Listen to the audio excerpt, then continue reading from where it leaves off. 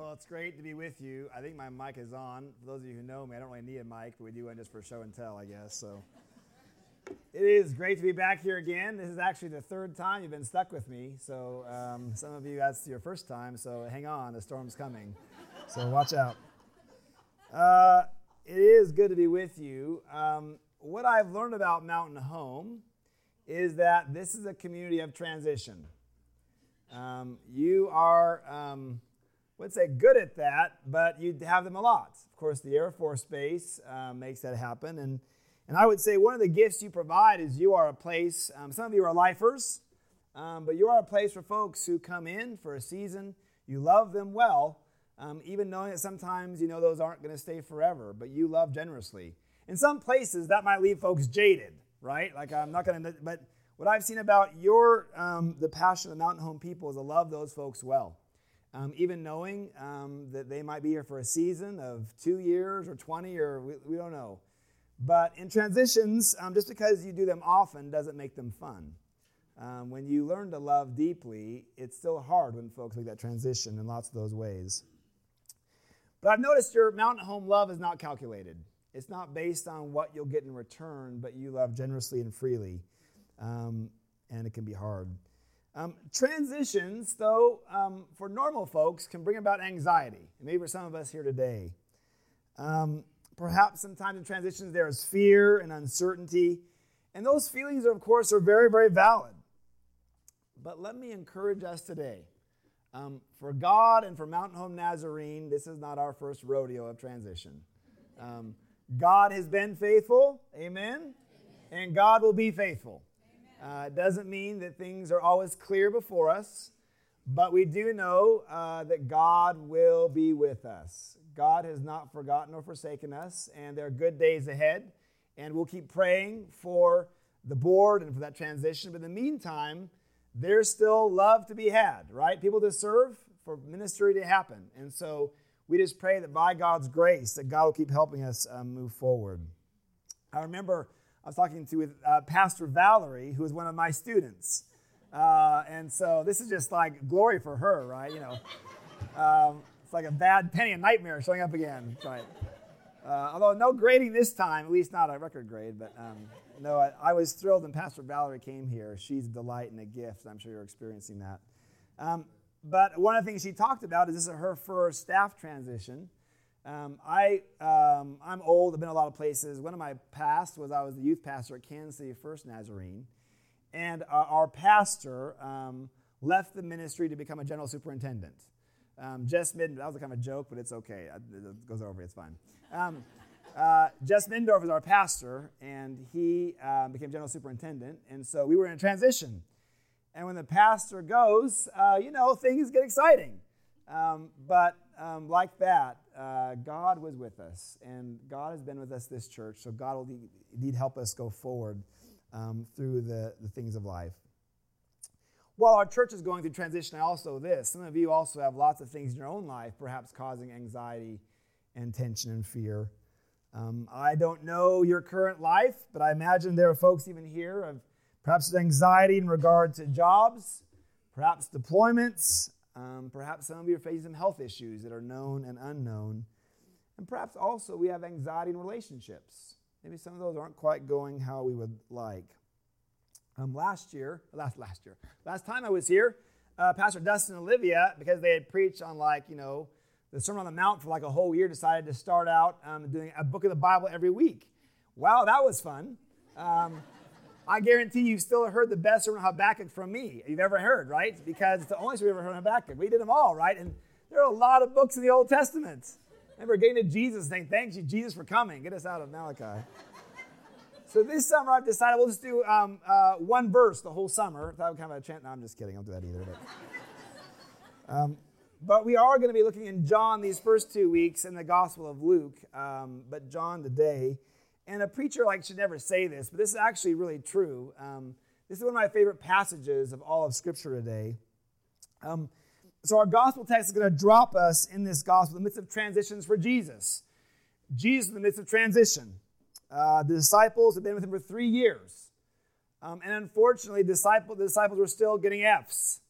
after 3 years. So I get the comfort if my students don't get it. Jesus, like, come on, dude, really. They had come a long way since he found those folks fishing by the seashore, since he found Matthew robbing and stealing them from their taxes. He had found these other folks from the highways and byways of life. But let's remind ourselves, these were not the educated or cultural elites. These are the folks whom everyone else would have looked over. You might be aware that what would often happen is all the kids were in school, and the kids would be trained, and the best kids kept on going. The other kids would peel off to take on a trade. We actually really think, by the way, that Jesus did really well, learning a trade of carpentry, but probably was studying to be a Pharisee. That's why he knew the law and the Pharisees so well.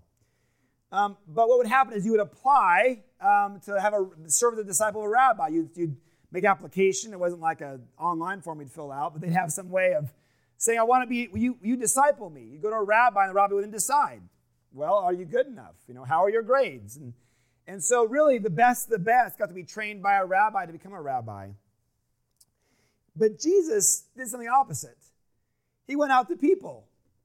The wrong people, by the way. The folks whom everyone else has said, yeah, they're getting a C-. They're not going to be worth much. And there are folks who are in trades, great people, but not the folks who want to lead anything, right?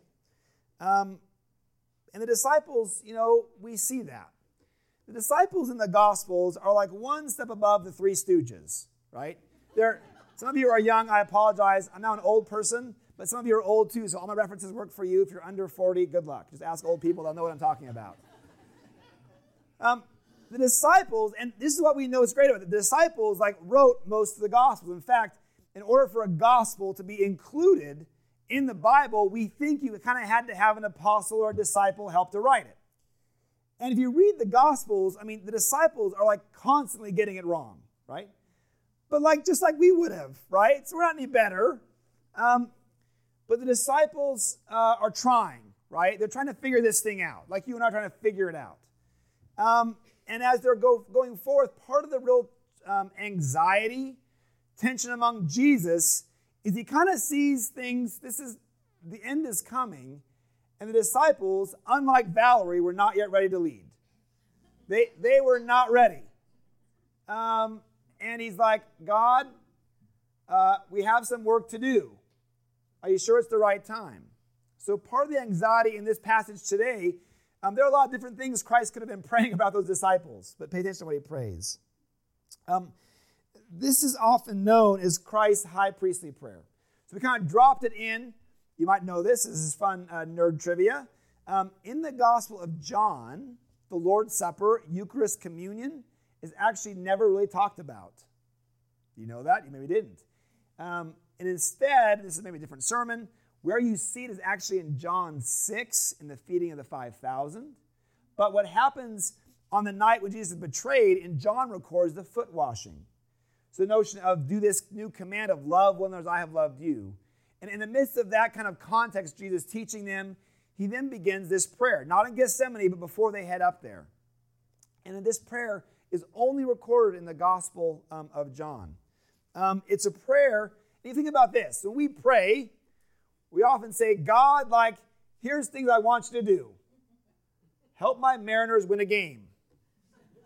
Some things even God can't do. I recognize that, but it's fine. I don't know. God even cares about the Mariners. But we always, God, please do this. God, we do pray. Help with VBS and help our search. But think about this. What does God pray for us? That's kind of our message today. It's not, by the way, we're not saying that you still can't present your requests to God for VBS and the Mariners or whatever you want to, the important stuff too. But it's curious in this passage, what does Christ want for us? That's interesting, isn't it? What about Christ may want for us? And so, again, if I was Jesus, my prayer would have started, Father, the disciples are still idiots. And I know the time is coming close, so you're going to need to help them a lot, right? But then we head to this text in John 17. And our passage is going to be John 17, 20 through 26. But I want to give you a little bit of brief before what happens in our passage today. Jesus prays that God would be glorified in him. Glory. That's a churchy word. What does it mean? One of the things, some of you might remember in the Old Testament, Moses. Remember Moses? He goes up onto the hill and he worships God. He kind of sees the backside of God because he can't handle the full glory, he can't handle the full presence of God. Then he comes down the mountain and he's got a real exciting, glowing sunburn, right? His face is glowing, right? Because he has seen God. So when we say, God be glorified in me, or Christ praying that prayer, what it means is when folks see us, they would see God at work in us. So when we glorify God, all that means is that as we live and work in our world, that folks can see Jesus in us. Many of you whom I know glorify God because I see Jesus at work in you. Now, that's all great. Sin is then what kind of messes up that vision. Kind of like blocking some of that glory or distorting. Sometimes in our, we talk about being created in God's image, to image, so like a mirror images. Well, sin like distorts the image. So what Jesus is praying is he says, God, may you be glorified in me. What Christ is saying is, God, may what I be doing, may folks see you in me. One of the things we think about is, why did Jesus come? It's important to think about this. Jesus did not come to change God's mind about humanity, but Jesus came to change humanity's mind about God. Remember, one of my favorite verses, all of you probably know, is John 3:16. God so loved the world that he sent his son.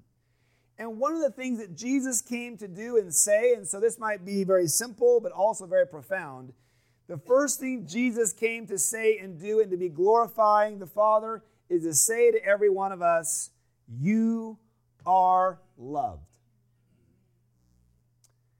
The Pharisees of the day might have said to them, you are bad, you better do better, or God's going to get you. Now, this is from later in the sermon. I'm nervous today that actually Christians often more reflect the Pharisees than Jesus. But that's maybe a different sermon. I don't know. Maybe it's not.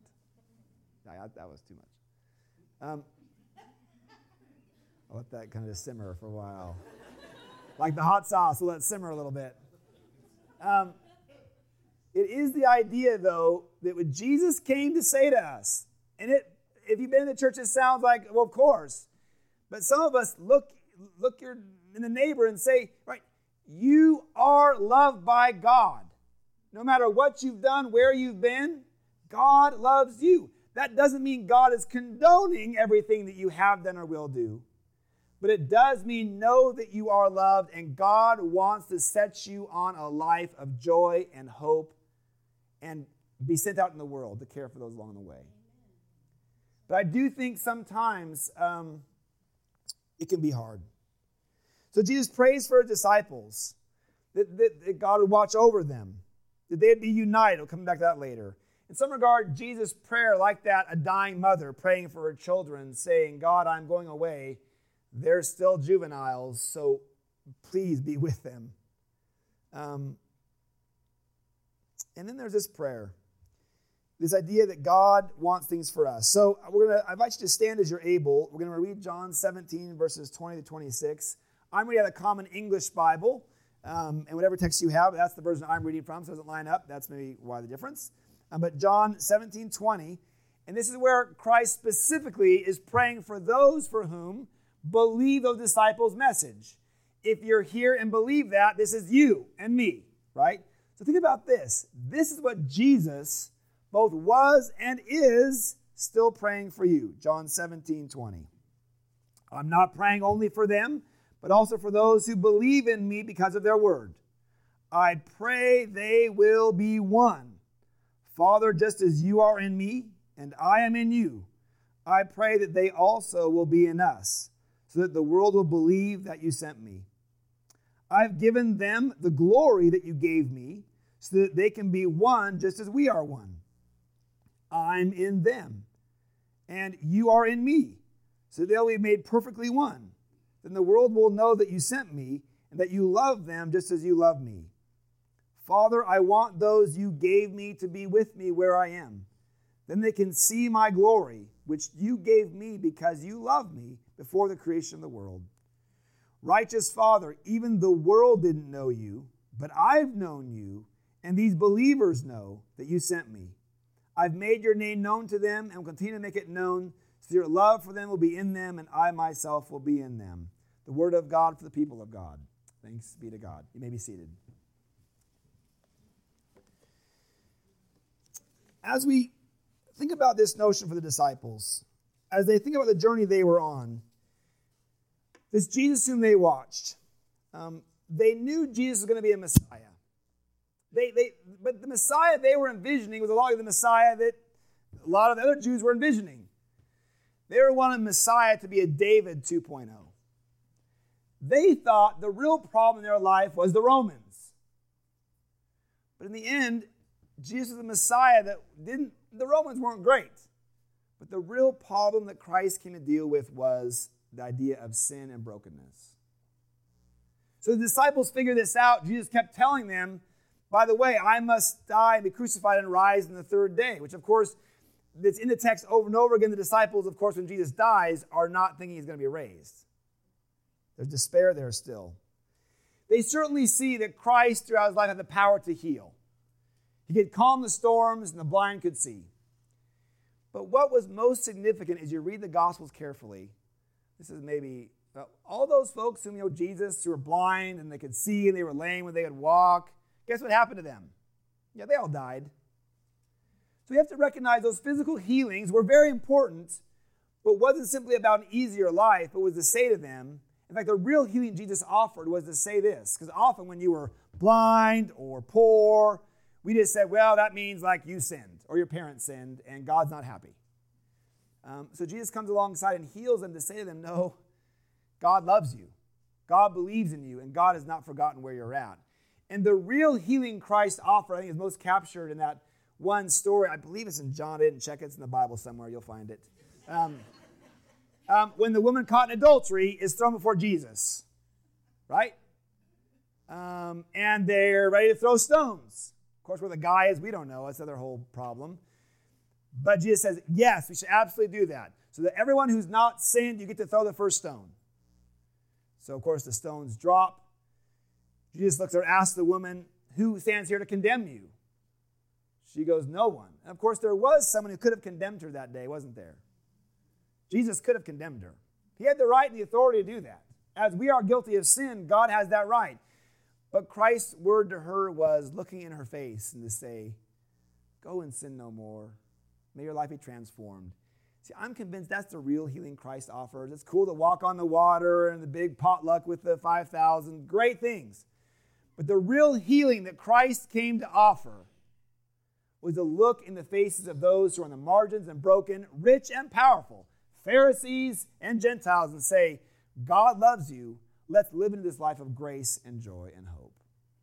So the disciples watch this. They're learning. They're constantly getting it wrong. Jesus says, I'm going to go and be killed. And then they say, we want to be the greatest in your kingdom.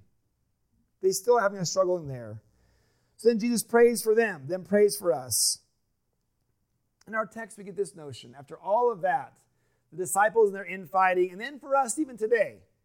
And we think John was probably the last gospel written. Maybe written in the 90s. We don't know. We make stuff up, but it's fine. 95, we don't know. But in some regard, it's the most mature gospel. But here's what they have, the recording of prayer. Jesus says, what does Jesus want for us? What do you hear? He wants to be united. That's Jesus' prayer for us. It's not for us to have a big house or a boat or let the Mariners win the World Series, although that would be really great, I suppose. What Jesus really wants for us is that we would be united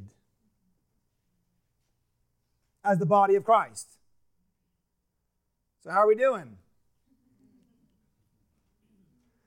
We do live in a world of partisanship. I think Facebook both brings us closer and tears us apart. Now, we have to have, I'm preaching until 12, is that right? Is that what you said? Oh, what are you laughing for? That's awkward, okay. That's going to mean I got to cut some notes then, okay. As you think about this, we think about what Jesus wants to say and do. And we got to clarify what unity is. We often confuse unity with uniformity. That was kind of the Pharisees' problem. They thought we all have to think alike, look alike, act alike, and that's what being united means. Bad, wrong. You get an F on that quiz, right? That sent any terrors through you about that? No, I'm sorry. A little bit. That's good. I like that. A little bit of still anxiety. It's good for you. Keeps you young. One of my favorite passages in 1 Corinthians, I think it's 13, and you'll figure out the Bible later, somewhere in there, where it says, we are one body, but some of you are a big toe. Some of you, anybody, who's the big toe in here? Anybody? We've got 2 or 3 of you, right? Some of you are the nose. Some of you are the liver, right? But we're all different and weird. And I know many of you, and you are different and weird. I am different and weird, right? Isn't it fabulous? We just need one of me, plenty. That's one too many, probably. But God created us different. In our culture today, we think being different is bad. God says different is good. And in fact, the whole church experiment is that these weird people come together who would never come together. And God says, can they do stuff together for the kingdom in love? So don't think being different is the bad thing. Different, in fact, the problem is we're too much alike. That's a problem. That's called Fox News or MSNBC, right? That's a different story. I shouldn't say that. It's week 3 on that one. Okay. The point is this. We should embrace difference because difference is what God created us. So being united is that we celebrate our difference and say, Jesus Christ is the thing that unites us. His love will determine how we're going to move forward. But in our diversity, and so you notice over and over again in this passage, what does he want? He wants us to be united, to be one. This should be encouraging in a bad way. You'll notice in Acts, and by the way, next week it's very exciting. This will be on the quiz. What is next week?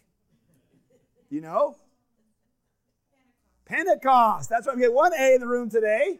All right, that's okay. You all can go to heaven. God lets students in. It's fine. Pentecost, is a big deal. This is actually a true, well, not really a true story, but it's mostly a true story. This part is true. My friend actually is in charge of Hallmark. And I told him, here's what we need for Pentecost. We need Hallmark movies and cards and candy. So we've created a dove that's on fire that spreads candy. Because that's how, we got Santa Claus for Christmas, the Easter Bunny. I don't know if that means the resurrection. But we got candy and an animal. But seriously, Pentecost, without that, we are done. I mean, done. The disciples were done, right? But next week we'll celebrate. It is the power of the Spirit. That Spirit that enables us to do anything. And the good news is, as people come and go, that is sad and hard, but the Spirit is with us and goes with them, but stays with us. But that Spirit is the power that enables us to do anything. So over and over again, Jesus prays, Father, may they be one. But notice this. They also were caught up into the triune love of God. He says in our passage, as I'm in you, may they be in us. One of the other challenges we face, I'm sure not you have this problem, but the Boise people have this problem. They view heaven as a hedonistic utopia. That's not heaven. Should I tell them that one line about heaven? You know what line it's going to be? Heaven's going to be like church. You know that line? Yep, she does. If you don't like church, you can go to hell. Right? That's what heaven's going to be like. You read Revelation. They're standing around and they're singing praise chorus. Now, maybe it could be golf too, I don't know. Or fishing, maybe fish, I don't know. But heaven is not about your own personal wonderland. Heaven is about saying, how can we in love be fully reflecting God's love back to one another? That's kind of the goal. And that's the invitation. There's unity in that unity is the very nature of God. But we know union is hard. And over again, Jesus raises the bar and says this. Guess what? Looking to us now, just disciples, it says, people will know that me, Jesus, and from God by how well you love one another. And 1 John says this, like there's probably parallels here. 1 John says this several times. The world will know that Jesus was true and Jesus was from God by how well we are loving each other. And again, in a very non-guilty way, how are we doing? And the good news is we're always guilt-prone. Look at what we aren't doing. Feel free to celebrate the good we are doing. Could it be better? Absolutely. But the message today is not one of guilt, but one of hope. When I was a youth pastor, and I'll say several things important here. I also would say this. In my experience, some of the most depressed people in the church were mothers of teenagers, right? Because the kids who were having a hard time, moms felt guilty. I don't know what the dads were, but the moms felt guilty. And I would say this, and I'll say several things because there's some dangerous cul-de-sacs I don't want us to go into. When I was a youth pastor, well, I would say this to you. The most formative people in a person's life growing up are parents who claim to be Christians. I had a few kids for whom their parents claimed to be Christian, but mom and dad at home weren't as Christian as they were on Sunday. And so all I will say is this, and let me say this very carefully, this is where this is not a guilt-inducing thing. We also don't want to say, if you have kids who don't follow Jesus today, it doesn't mean you were a bad parent. Okay, that's a whole other sermon. Remember, Jesus had Judas. Okay? So the point is this. What we do and how we bear witness matters. We are evangelizing all the time by what we positively or negatively. But Jesus says this in a positive manner.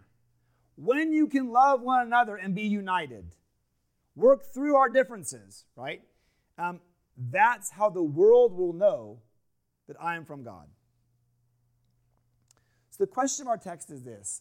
Christ believes in us. God believes in us.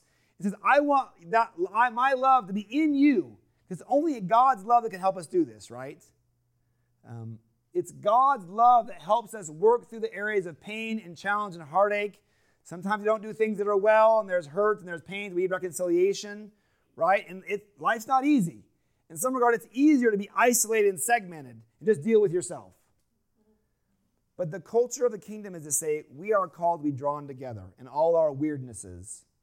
And when there are problems, work through it, which isn't always fun or easy. But then to say this, it is my love that will help you through the anxiety and fears and transitions of our life. And I don't know today all the anxieties and fears, and maybe you have none, and you can help the rest of us who have some. I don't know if there are some places where there's challenge for us. Obviously, the church, there's going to be new adventures and new things that happen. There's going to be anxieties there. But the good news is this. Just like me showing up every 4 years, for better or worse, like a bad Betty, God has great things in store. And we are to cast our anxieties upon Him.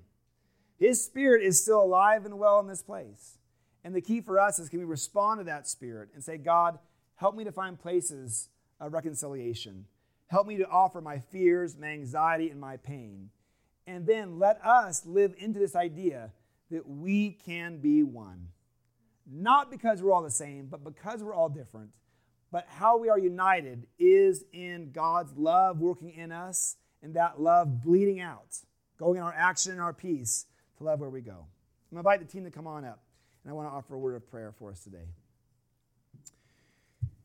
Gracious God, we thank you this day that you are a God who is faithful. You are a God who knows us and who will walk with us. And so, Lord, we do come this morning, I'm sure, with many words of praise and thanksgiving, seasons of graduation and celebrations, and much to be thankful for. So, Lord, we give you thanks for the life and the breath and the things that are going so well. Lord, we also pray this day for the areas of our life that we're struggling. Lord, at first the church, Lord, there's transition here. And Lord, that is not always fun. Perhaps some uncertainty, anxiety, new roles will need to be taken up. So Lord, for this church, we do pray for, first of all, your Spirit to fall upon us. May your Spirit of comfort and joy and peace say and remind us that you've not left us alone. You're still here. Lord, for things in our personal lives, I don't know where there are areas of pain or hurt or struggle or uncertainty, anxiety, relationships, finances, health, jobs, we don't know. But Lord, your Son invites us in Matthew 11 text to cast all of our burdens upon you. And Lord, we trust you. And Lord, we do pray for those things to be resolved. But in the meantime, we pray your Spirit would indeed fall and rest upon us. So Lord, this day, as you send us out, may we go in hope and joy, not because everything in our life has been resolved. Perhaps that will happen, and we pray it does, but because we are renewed again to say, God is here, you are here, and you'll go with us, and you'll help us through it. And there we have hope and peace and joy, not in our circumstances, but in knowing you are here and knowing your life flows through us. In Christ's name, amen. Let's stand and sing today.